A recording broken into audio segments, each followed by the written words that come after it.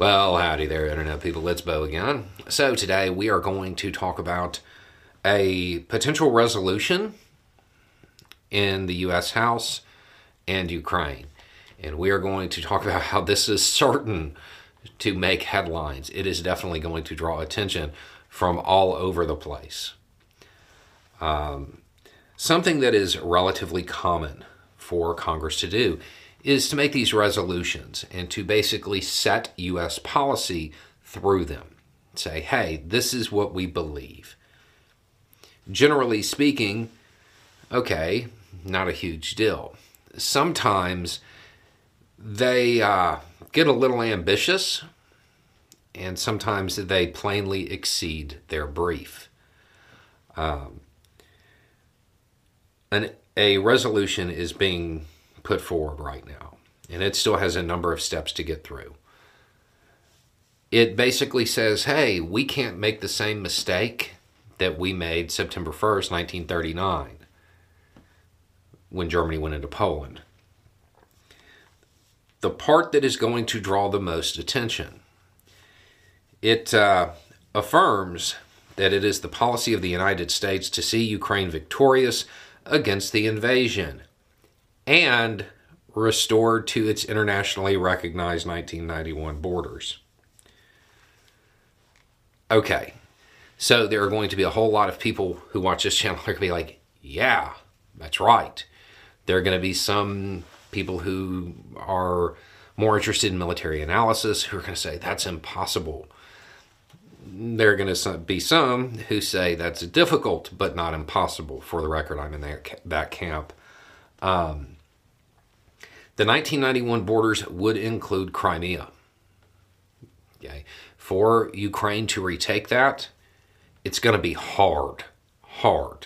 Okay. It's not impossible. I know a lot of analysts that put that out there. That's just not even something that can be done. Anything can be done if you wish hard enough.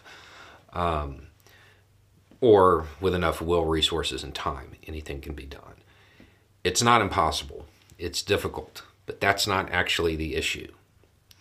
The issue is the United States does not get to set victory conditions for other countries.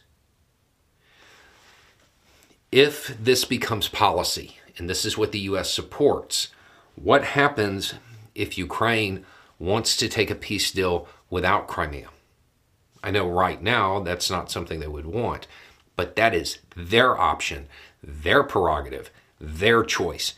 That is a decision to be made in Ukraine, not in D.C. If they choose to do something else, does the United States push them to keep fighting if it becomes policy? It's that last sentence. It's the and restored to its internationally recognized 1991 borders part. The United States doesn't get to make that decision. That is a decision for the people of Ukraine. The rest of it, it affirms that it is the policy of the United States to see Ukraine victorious. Period. End it there. If you want to put out a resolution, fine, but end it there. They get to make the decisions on what victory is. They get to make those determinations. It is not the place of the United States to... Hey, it's Kaylee Cuoco for Priceline. Ready to go to your happy place for a happy price? Well, why didn't you say so? Just download the Priceline app right now and save up to 60% on hotels. So whether it's Cousin Kevin's Kazoo Concert in Kansas City, go Kevin, or Becky's Bachelorette Bash in Bermuda, you never have to miss a trip ever again. So download the Priceline app today. Your savings are waiting. Go to your happy place for a happy price. Go to your happy price, Priceline. To encourage them to fight for, again, this is something that there are a lot of military analysts who will tell you it is impossible. I don't believe that. But I'm also not there fighting. It's not my choice. It's their choice. The House Foreign Affairs Committee needs to look at this and needs to cut that sentence. It needs to be a little bit shorter than it is.